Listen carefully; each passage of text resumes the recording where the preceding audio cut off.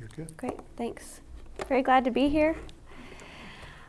This is by no means an easy or light topic, but I can tell by the faithful commitment that all of you have made to the full length of the course that you are here because you have an interest in understanding emotional well-being, emotionally healthy spirituality, and I was so impressed with the lineup of speakers and topics, and I imagine this has been a really rich experience for everyone. So glad to round it out here. I started my career in domestic violence about 16 years ago with the YW Domestic Violence Center, working in their shelter. Did the night shift, 3:30 to 11:30, and it was a 56-bed facility with lots of kids and moms, and so learned so much in those early days. Went on to create an aftercare program for them, so I would go and work in women's homes after they had launched from the shelter and were living safely there. And then in addition to my work at the Refuge Center, which is very full-time, I serve at Bridges Domestic Violence Center on Monday nights. I see about 4 clients a week there, just providing the counseling services. So long history with shelters and this topic. So we're going to jump right in because this is a 90-minute presentation I'm going to try to do in 20.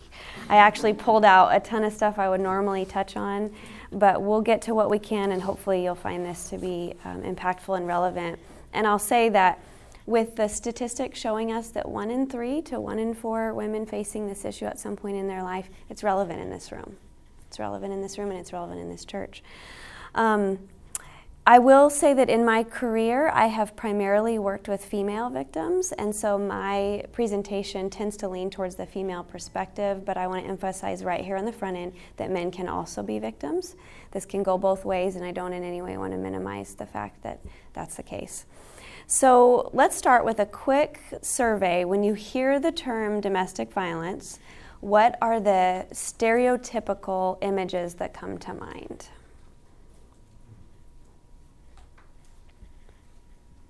Men beating women.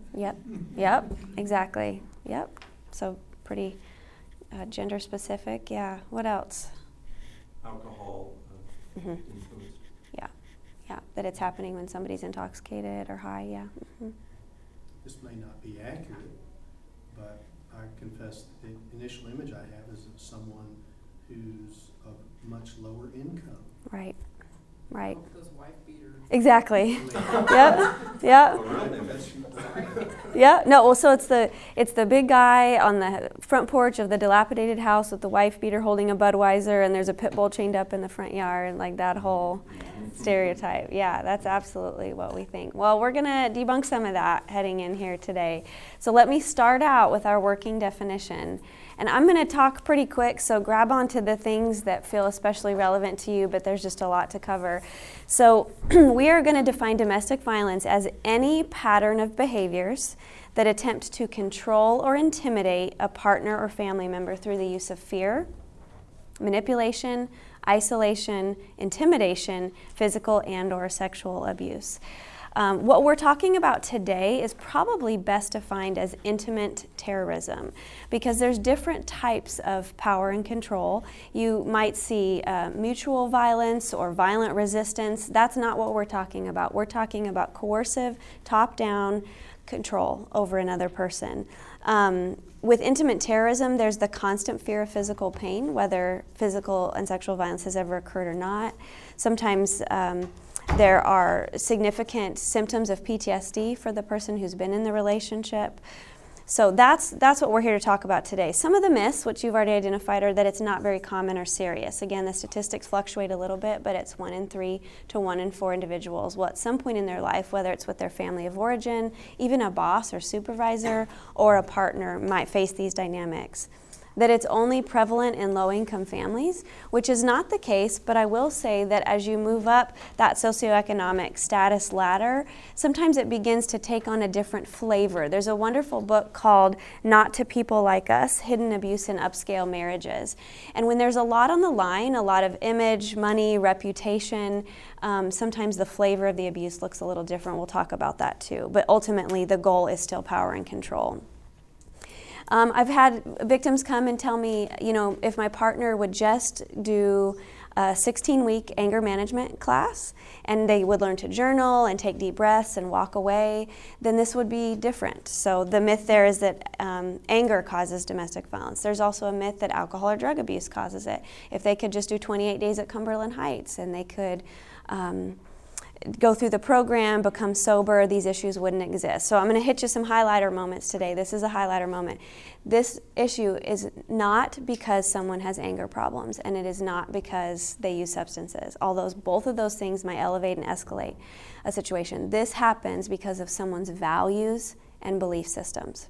And I can get sober, and I can learn how to take deep breaths and journal and have better coping skills, but if my values and beliefs have not changed, then this won't either. And it's the values and beliefs about how a relationship looks, about how I value someone of the opposite gender, what the structure of the relationship is, and that it takes a significant amount of work to sort through those things in your own life. Tennessee's top 3 right now for murders and domestic violence, which is really unfortunate and embarrassing for us. It's a unique crime because the victim lives with the offender, and usually a victim doesn't call the police or crisis line until after the 5th assault. So for like us at the Refuge Center, by the time someone picks up the phone and says, I need help, we know that they've been facing this for a long time, and we're ready to help them as soon as we can. Okay, turn to your first diagram. In the 1960s, there was a group of women in Duluth, Minnesota who began to sit down and chart out their experiences, just an informal gathering, and what they drew was something we now call the power and control wheel. This was later formalized in the 1980s by the Duluth Project.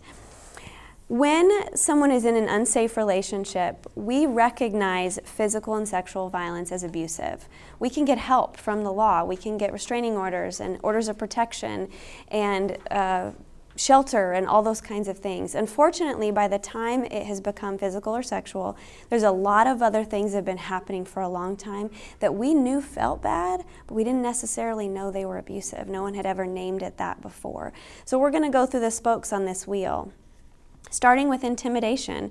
So that's making someone afraid by looks, actions, gestures. Perhaps it's during an argument blocking the doorway so that someone can't get out or leave. It might be displaying weapons. So perhaps they've never come at you with something, but it's holding those weapons up in an intimidating posture. It may be throwing something just past you so that it breaks very close to your head, but it didn't actually produce any physical damage. It might be in a counseling session where we would see things beginning to escalate in the room a bit, some tension, and one person just gets very physically big and begins to dominate the room. I'm going to give you a lot of examples today. Some of these are a little bit hard to hear, but these are the stories that I have from the work that I've done. I worked with a woman for a long time who was totally blind, and the state had issued her some seeing eye dogs over time to help her. And her partner maimed the first 2, killed the third. And after the third, the state decided unless she was going to be out of the relationship, they would no longer provide her with any more assistance animals. And so he had never touched her, never laid a hand on her. But you can see that he effectively took any independent living away from her. So emotional abuse, calling someone names, putting them down, making them feel bad about themselves, making them feel crazy, humiliating them. I think we all know what that looks like. The isolation is controlling what someone does, who they can talk to, where they can go, what they can read. One thing I'll mention here is when you have to spend every waking breath keeping the peace in a relationship, then you slowly become isolated from yourself because it becomes all about what your partner needs and wants. And over time, what happens is you lose touch with what are the things I value, enjoy, what are my hobbies, passions, perspectives. There's just no room for you in the relationship anymore. And so part of the therapeutic work is the therapist helping the client find themselves again if and when safety is established. And when you're early on in working with survivors, one of the things you'll hear is you'll say, well, what do you think about that? What's your idea there? And the client will say, I don't know. I do not know. That's why I'm here. That's why I'm paying you. That's why I need you to help me. And the truth is, it's been so long since they had the freedom or margin to be able to think about their wants and feelings and needs that it's very difficult for them to access that. the greatest compliment I have ever received from a client, ever, who she was actually murdered 3 years ago. But what she said to me was, every time I come here, you just keep giving me back to myself. Just keep giving me back to myself. That really was our journey in the room.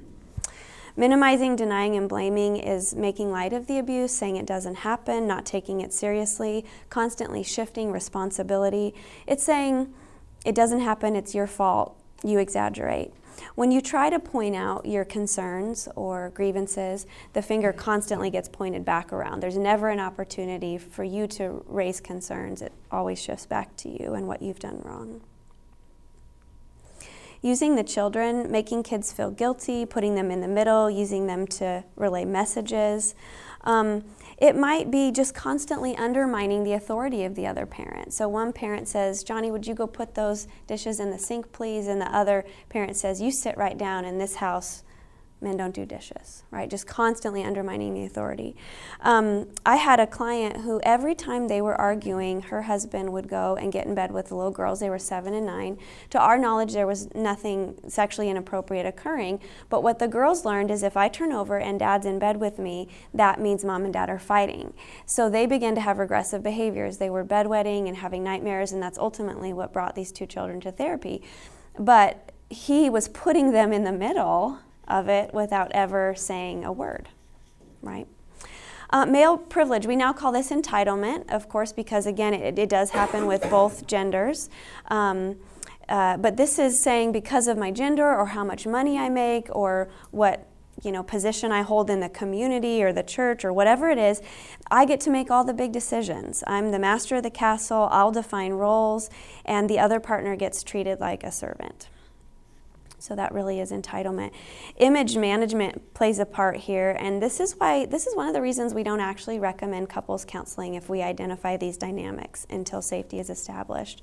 Because a lot of times someone in this position is very concerned about what others think of them, and it's the Dr. Jekyll, Mr. Hyde thing. So behind closed doors, I look and act very different than I do at my job or at my church.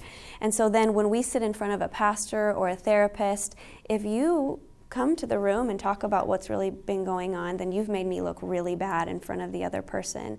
And so you'll find that maybe the partner shares a lot in that early visit, but then gets much quieter in later visits because there's repercussions for talking about what's really happening behind closed doors. And finally, coercion and threats. If you leave me, I'll come after you. If you leave me, I'll kill myself. Threatening to harm the children or making you do illegal things. I once had a woman, her husband was in ministry, and he had a list of 12 things that made a godly wife. And at the end of the week, he evaluated her on that list of how godly she had been. And if she fell short, there was 12 items. If she fell short on any of those, then he withheld intimacy. And that was the consequence for her not acting in those godly ways. So sometimes the threats are a little more veiled. They're not as you might have wondered.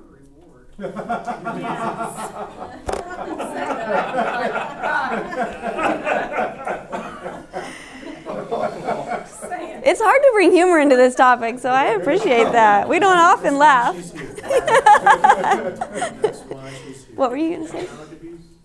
Economic? Oh, yes, thank you. I did miss that one. Right, that would be preventing someone from getting or keeping a job. I'm calling you so often at your place of work that your boss says this is too disruptive. Having accounts that you don't know about.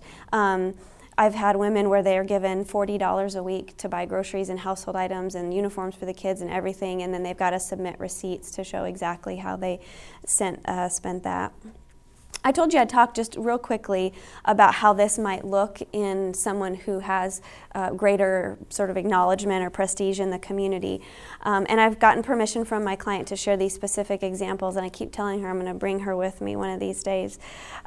She came to me quite a few years ago, and they had the dream, the $1.4 million home, the house on Old Hickory Lake. They had the kids in private school. Well, early on in the relationship, when they decided to have children, her partner determined that it was her job to stay home and raise the children, and they didn't decide that together. He decided, this is your job. And so he created timesheets for her in 15-minute increments, and during the day she was to fill out these timesheets of how she spent her time. And at the end of the day, he would score them, and if he felt like she'd been unproductive or inefficient in any way, then there was some kind of punishment. And sometimes that looked like he and the kids would eat at the adult table, and she was forced to eat at the children's table while they watched her. One time they went to Dollywood as a family, and he felt that she was walking too fast. She was too many steps ahead of him, and that was very disrespectful. She personally was terrified of heights. It was lunch hour, the kids were crying, they were hungry, and her punishment for walking too fast was that before he would feed the children, she was to find the highest, scariest roller coaster and ride it while they all watched. She had to lay in bed and watch the shows he wanted to watch, but if she dozed off, that was also disrespectful, so she'd have to come around to his side of the bed and stand at attention to show.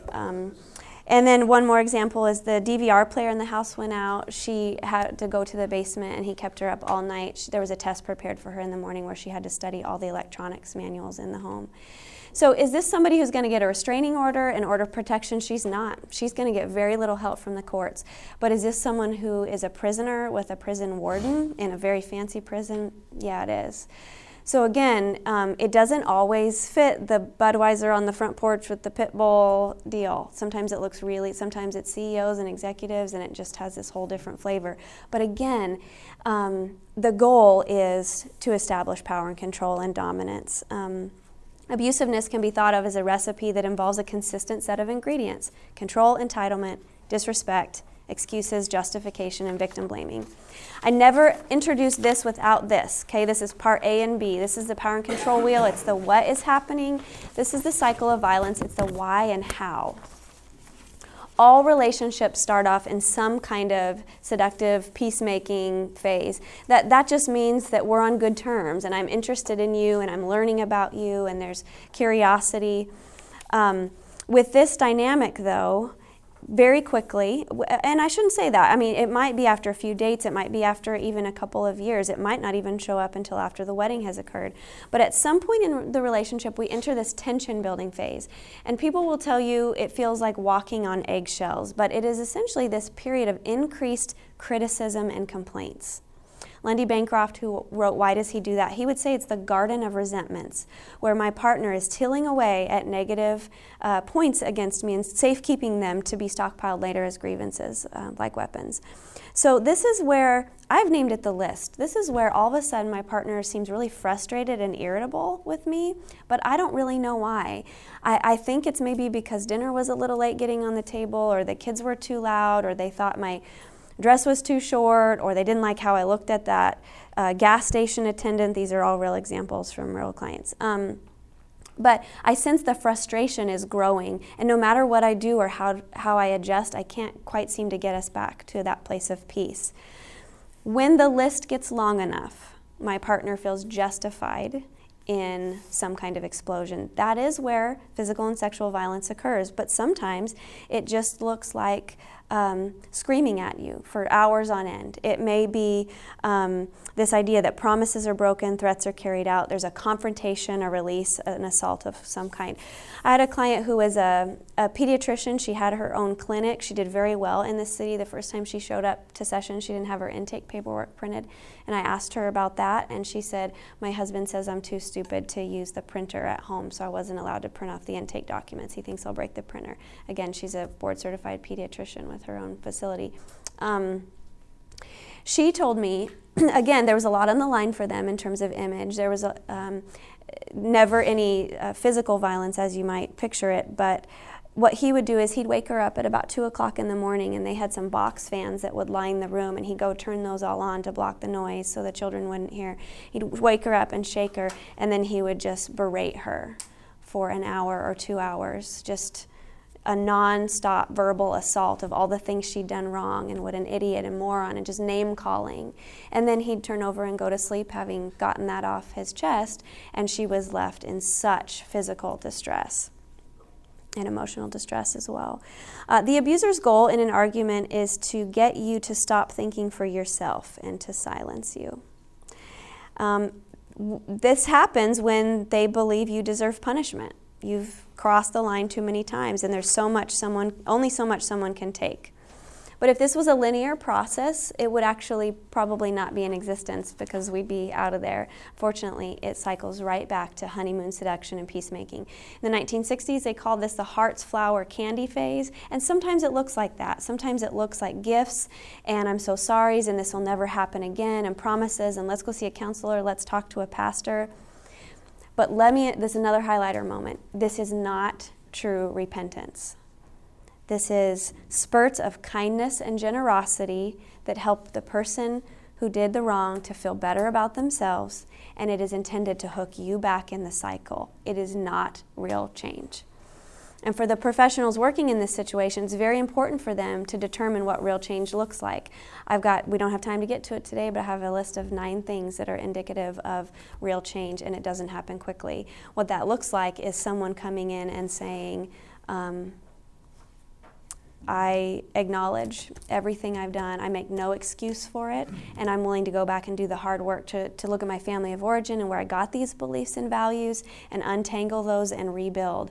The problem is that somebody in this cycle, for the perpetrator, so to speak, they're getting their needs met when it matters most. Their needs take priority, and they get public status without sacrifices. So there's very little motivation to go and do that hard work. I'm getting everything I want in this cycle at the cost of my partner. Here's the crazy thing for the person who's in it. The rescuer and the torturer are the same person. The rescuer and the torturer. The I'm so sorry, it'll never happen again. Come here, let me protect you. To the person who's harming me, it's the same person. That's so confusing when you're in it. And especially confusing when they present entirely differently in public as well. Each phase can last for any period of time. You might ask someone how quickly they move through this cycle, and they might say in an hour. Someone else might say this only happens about once a year where we go through the cycle. But typically, the more often we move through the cycle, it increases in frequency and intensity. So as the more we go through it, it's going to go quicker, and the violence is going to escalate. Why does someone stay in this relationship, right? That's a really fair question. Well, one, because I love the person. I have given and sacrificed everything I know to give. We have kids together, perhaps. There's been some good times, right? There's a lot of good that happens in that one phase. There's the hopes, the dreams, and the possibility. Maybe if I can just crack the code and figure out what's upsetting them or how I could be better, then this wouldn't happen anymore. There's the denial that it's not that bad. Minimizing the experiences. Well, I had a cousin who it was way worse for, and so it's not that bad for me. And then the fear, if I step out of this situation, how will I provide for myself and my kids? What will my pastor think? What will my friends think? Because nobody's ever seen this side of my partner before, so how will I receive support and help? Okay. And the self-doubt Yes. is so huge and strong. I don't think I could do this. Yeah. Because you've been fed that message for something, that kind of thing. Yep. As well. Yes. I see that a lot. And the emotional abuse has played a role in me doubting everything about my own abilities and, capabilities. That's right. If you have someone in your family or in your friend group who you feel like is experiencing any of this, I've provided a little worksheet called Ways to Help and Support a Victim, and I'm not going to go through it. I'm just going to give you a few key points. And this is number 3 highlighter moment right here. When we have someone come to us who's in this situation, remember they've been in a relationship where someone is telling them what to think, what to feel, and what to do. So they come to us as a therapist, a friend, a pastor, a mentor, and with the very best of intentions, we tell them what to think, what to feel, and what to do. And unfortunately, in this dynamic, that's called re-victimization, and we cannot do that. Here's what we can do. We can listen more and talk less. We can think with our friend, not for them. We can consistently ask them that empowering question, what do you want to do? We can believe them. We can not preach, but instead present options. It is the level of loyalty, respect, patience, and support that an abused person receives from their friends and family that largely determines their ability to recover and stay free. So this is all about empowerment, right? It's helping them reconnect with their own values and beliefs and ideas, and then consistently giving them back to themselves. We can't feel like our success as a brother or father or mother or friend or therapist is dependent on whether they leave or go, because then they'll leave and they'll do it for us, and then they'll go back. And that is part of the cycle. It takes 7 times of leaving and going back, usually before it's permanent, because the pull of this cycle is so intense. A woman is also 7 times more likely to be hurt or killed right after she leaves. That's the most dangerous time. And intuitively we know that, which is part of what keeps us there. One thing you can do to help is help them think through an emotional and physical safety plan. And that's also in your packet. A recent study found that a person's own predictions regarding future violence by their partner were far more accurate than assessments based on any other factor. So what is that saying? Help your friends trust their gut. If they're going to leave the relationship, part of that preparatory phase is documents that are hard to recover and replace. If you've left the home, sometimes it's hard to get back in the home. The police will usually take you back for one trip to help you gather items, and it's like 20 minutes. And so in advance, if you can get copies of things that are hard to recreate, like passports, birth certificates, social security cards, medical records, and just begin to make copies and maybe store those in a duffel bag under a friend's bed or in a safety deposit box of some kind. You might help them obtain a P.O. box where they can start to receive mail confidentially, whether it's from an attorney or others. If they decide to stay, then we got a safety plan there. So how do you move arguments out of high-risk areas like kitchens where there's a lot of potential weapons and bathrooms where there's no way out? If they share a wall, perhaps in a townhouse or condo, maybe it's letting the neighbors know it with a certain number of knocks. That means call the police to do a welfare check. It may be obtaining a firearm permit. It may be carrying pepper spray. All kinds of things like that. Also, if the relationship is over, changing locks, security systems, taking different routes home from work, having someone walk you to your car after work, avoiding banks and stores where I used to go with my partner. And then emotional safety. If I'm gone long enough, at some point I'm going to start to miss my partner because I'm going to start to remember all the good times and all the things that happened in that honeymoon phase. And so I need to be able to talk to people who can help check me, create those checks and balances about the reality of the cycle, being able to journal, attend support groups. All 3 counties locally, so Davidson, Maury, and Williamson, all have a free support group for survivors once a week that also provides free childcare. Each of them also have free hotlines that are 24 hours a day. So we've got incredible resources in this community. One thing I missed that I do want to hit on is back to the cycle, that honeymoon phase, that is so powerful. And my partner usually knows the language of seduction for me before I do. So what does that mean? Well, what's that thing that's going to keep me in the relationship? What's that one thing that's going to hook me and keep me? I had another woman, her partner was huge, is this very large, tall guy, and basketball player, very intimidating. They moved here to do a church plant. The sad thing was he had a secret meth addiction and was so out of control. And what would happen there is they'd get into these very heated and elevated arguments, and she was just really beat down. But he'd go into the guest room, and what he would say when he'd come out the next morning is he would say, "I've been on my knees before the Lord all night, and he's given me a vision for our marriage." And so then the next morning she's thinking, who am I to doubt that? He's a minister. God has given him a vision. And there was no discussion about what had happened the night before. There was no acknowledgement of what had occurred. But it was simply, get back on the boat here because God's given me a vision. We're headed forward as a family. And she never felt like she could combat that. But he knew, even before she knew, that that was her language of seduction. I had another woman whose car was constantly breaking down, trying to get the kids to school, trying to get to work. She's getting close to thinking, I think this is not safe anymore. And then there's a gold pickup, Ford pickup in the driveway. And that was her language of seduction, was that the safety that comes with the finances that can buy things that makes life predictable. So we've got to help our clients identify what their language of seduction is, or friends. I think I also included a book list, top few that I've collected from friends in the field, top 12. Why Does He Do That by Lundy Bancroft is my all-time favorite. Getting Free by Jenny McCarthy is written like a manual. So one chapter is on how to file an order of protection, how to find the right therapist, how to find a psychiatrist if needed. And folks can read it out of order based on what's their need in that particular season.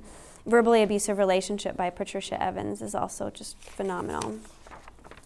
So your friends may come to you and say, I know this feels bad, I don't want to live this way anymore, but it's all I've known. It's familiar, and I don't have any idea what else I might look for in a partner in a relationship. So that's where the equality wheel is really helpful, because there's some discussion about, do victims seek out abuse?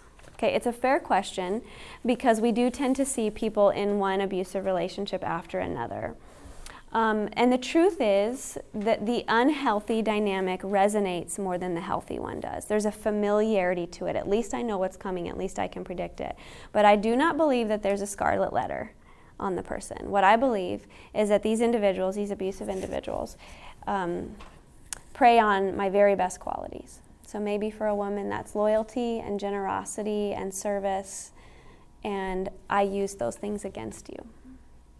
Yeah. If from your perspective, your experience, do they sense these sort of people I think of as predators? Mm-hmm. Mm-hmm. Do they sense certain vulnerabilities?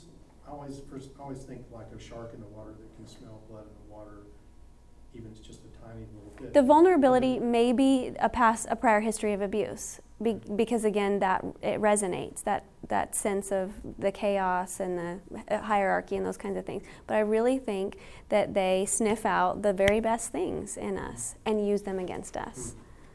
And so then the client is so much less likely to want to be kind and generous and loyal, because that got used against them. But we got to come back to know these are God-given traits, and these were wonderful things about you, and it was this other person who chose to take advantage of those things. They're not bad about you. Okay. So is there some kind of thing of this is what was modeled in the home before, and this is what was modeled in the home before, and it goes generational? Yeah, it's a learned behavior. That's right. Okay. Yeah. This is not someone who's mentally ill. And women might say, they just lost it this weekend. There's this explosion, this blow up. I'll say, what got broken? Did he break his fishing trophies, golf clubs? Well, no. Come to think of it, it was my grandmother's china set and my favorite this. And do these explosions, these blow-ups, do they happen at work with their boss? No, it just happens at home on the weekends. And there's a strategy to it. It's a selective set of behaviors reserved for a particular person, and many times others don't see it. They don't see that it's happening. Mm-hmm. For those of us who have children or grandchildren, particularly daughters, any preventative work that we can do with them that makes it more likely, if they find themselves in a situation like this, that they will advocate for themselves. How do we help our girls? Yeah, I know, right? And some of that, I think my answer is not going to sound very profound, because I think it's so self-evident, and I think that's modeling equality and trust and mutual respect between you and your partner, so they have that as an example. And it is allowing your children to have a voice. That doesn't mean not teaching them to be respectful and courteous and those kinds of things, but allowing them the freedom to say when something feels uncomfortable. If they come home from school and say something feels unsettled, saying, well, let's talk about that feeling in your belly. What does that mean? And let's pay attention to that. Yeah. I've never known of an abuser seek out help and Yeah. really, like you'd see, like, let's say there's an addict and they find recovery and they've got 30 years of recovery and they're living life as a Yeah. responsible person. Right. The people that I've known in my life have never changed. How often? I don't. 3%. 3% of the time does lasting, meaningful change occur. Because in this dynamic, I get everything I want. And why would I go back and do years worth of work around my own values and beliefs and untangle all of that to then enter a dynamic where I won't get all my needs met immediately when I want it? So I just move on to the next person.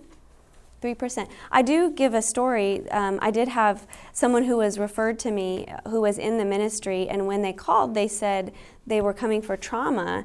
And so they came in, and then he began to talk about how he treats his family and his wife and what he thinks about them. And I was like, buddy, I don't know if I'm the worst therapist in the world for you or the best, but I'm going to give you a book, and I want you to bring it back next week, and we're going to talk about it. So I gave him Why Does He Do That? And so that next week he came back, and I thought, I don't know how this is going to go. I don't know if we're a fit for each other or not.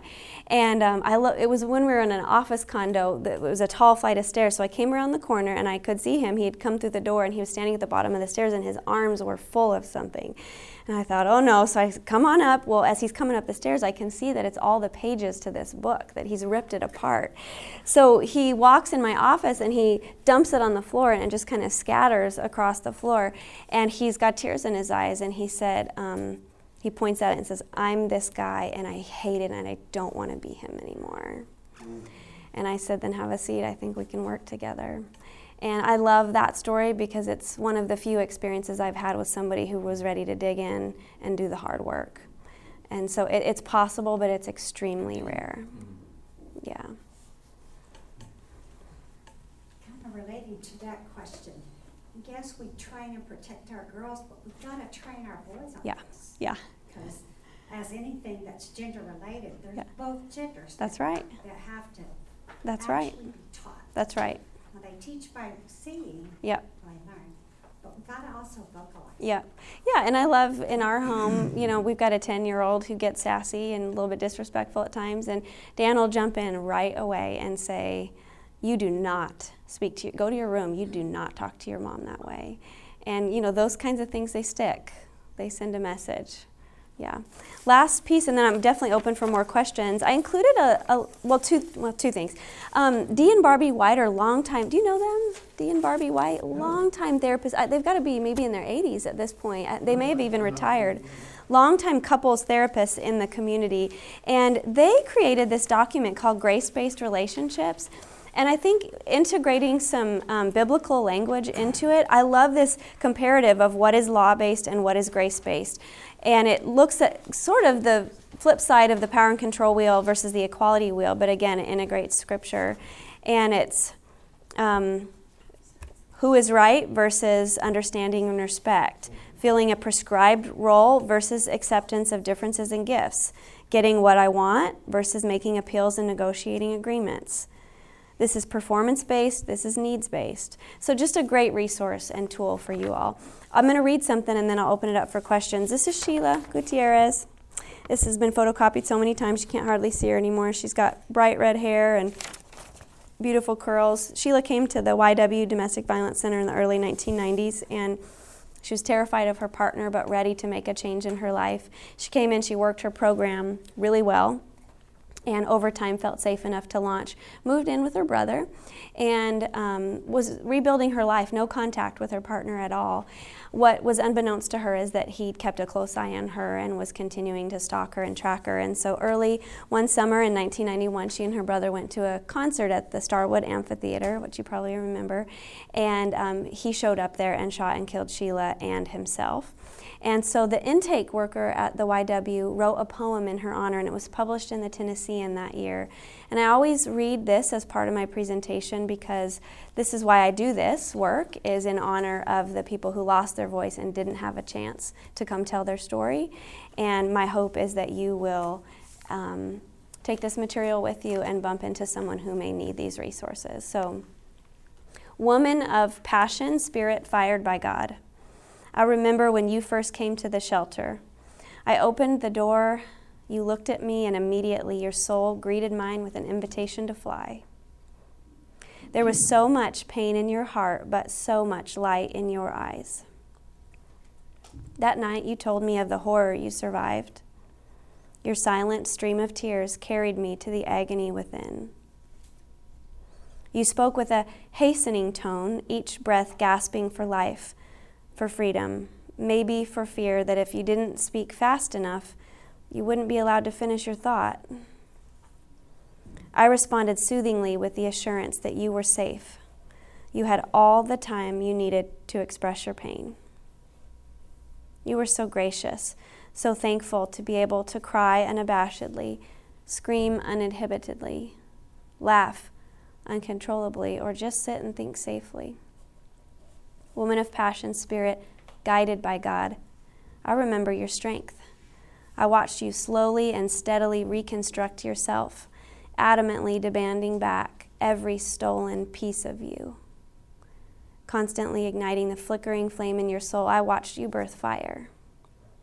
You, with your full crown of burning red locks, were fire, our fire.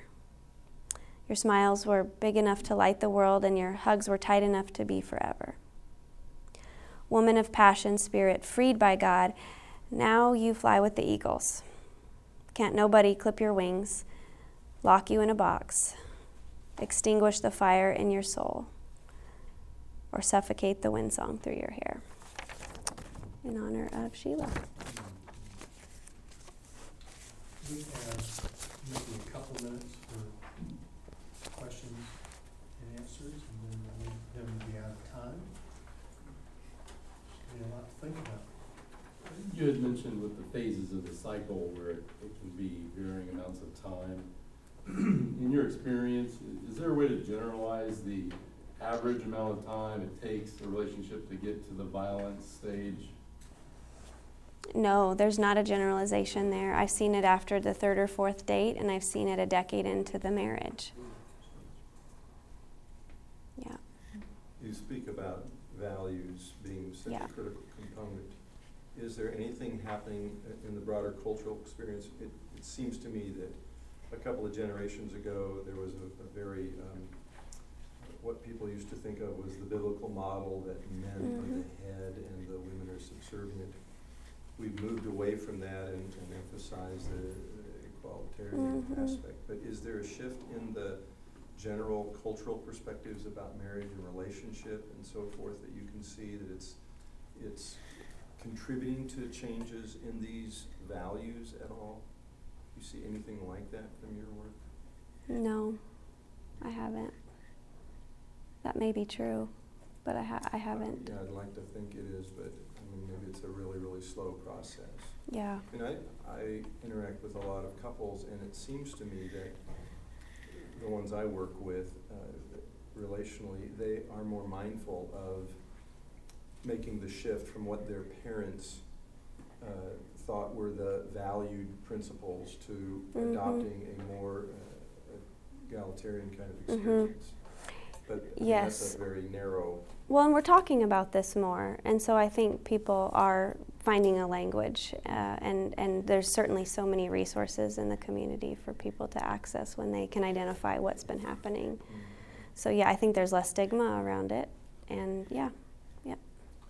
So I have, so back in the day, one of the things is that marriages happened people got married at a fairly young age, and so they, whether it was right out of high school or even it was in college or just right after college and stuff, and now that it's being prolonged in many cases like that, is there a difference that if you wait longer before you get married, that there's less occurrence, or does that make any difference at all whatsoever? No. There is a profile of a batterer. I don't know if I included that or not, but there are traits that you would be looking for and mindful of in the relationship, no matter what age you were. I think, though, that it never looks like that the first few weeks. months, and so it is about that radar being able to come online and sensing something feels a little bit off here. I'm going to slow this down, because quick involvement is one of those profile pieces that if I can get the ring on the finger, if I can get you in my apartment, then it justifies my controlling efforts, because now you're not just my girlfriend, you're my fiance. So trying to push the relationship at a rate that's normal, faster than normal. Mm-hmm. So talking with daughters and grandchildren and things, more coupled with the modeling is talking to them and telling these are red flags. Yep. Long before That's right. the dating years. That's right, yes. And what's on that equality wheel is a great baseline for conversation. That if you're in a healthy relationship, set the bar here and expect nothing less. Doesn't mean a perfect relationship, but you deserve to have opinions that are different from your partner, and those opinions still be treated with respect. That should be a baseline. So yeah. I'm thinking of someone close to me who he is more the abused partner, Mm-hmm. and not physically at all. He's in no danger physically. Yeah. He's a big, strong guy. But he is also very much a peacekeeper. Mm-hmm. And I just don't see him leaving her because, well, the kids are grown now, and kind of thought, well, maybe once the kids are out of the house. But he can't quite bring himself to do that. I think for him it would be so unpleasant to have to go through that. She'd probably make it really ugly. Right. But so he's just kind of declared a separate peace, ignores as much as he can, and just goes on. But we hate to see the toll it's taken on him through the years, and on, well, especially their son. The daughter's kind of gotten out of it, but he gets smaller and smaller in the relationship, right? His voice is diminished. Well, I think he's found his ways kind of passive aggressive. Okay. It's not a healthy relationship. Yeah. If you're familiar with the Enneagram, he's a 9. Uh-huh. I Yeah. just want things My to husband's be a 9. okay. Yeah. Yeah. So it's, we do the best But we there's can a to cost. support him. Yes. There's a cost to him for that. Yes. Yeah. So just helping him to assess that. I We wish just try to we love had him and say, more hey, time. we're, Sorry, oh, sorry. just want to give you plenty of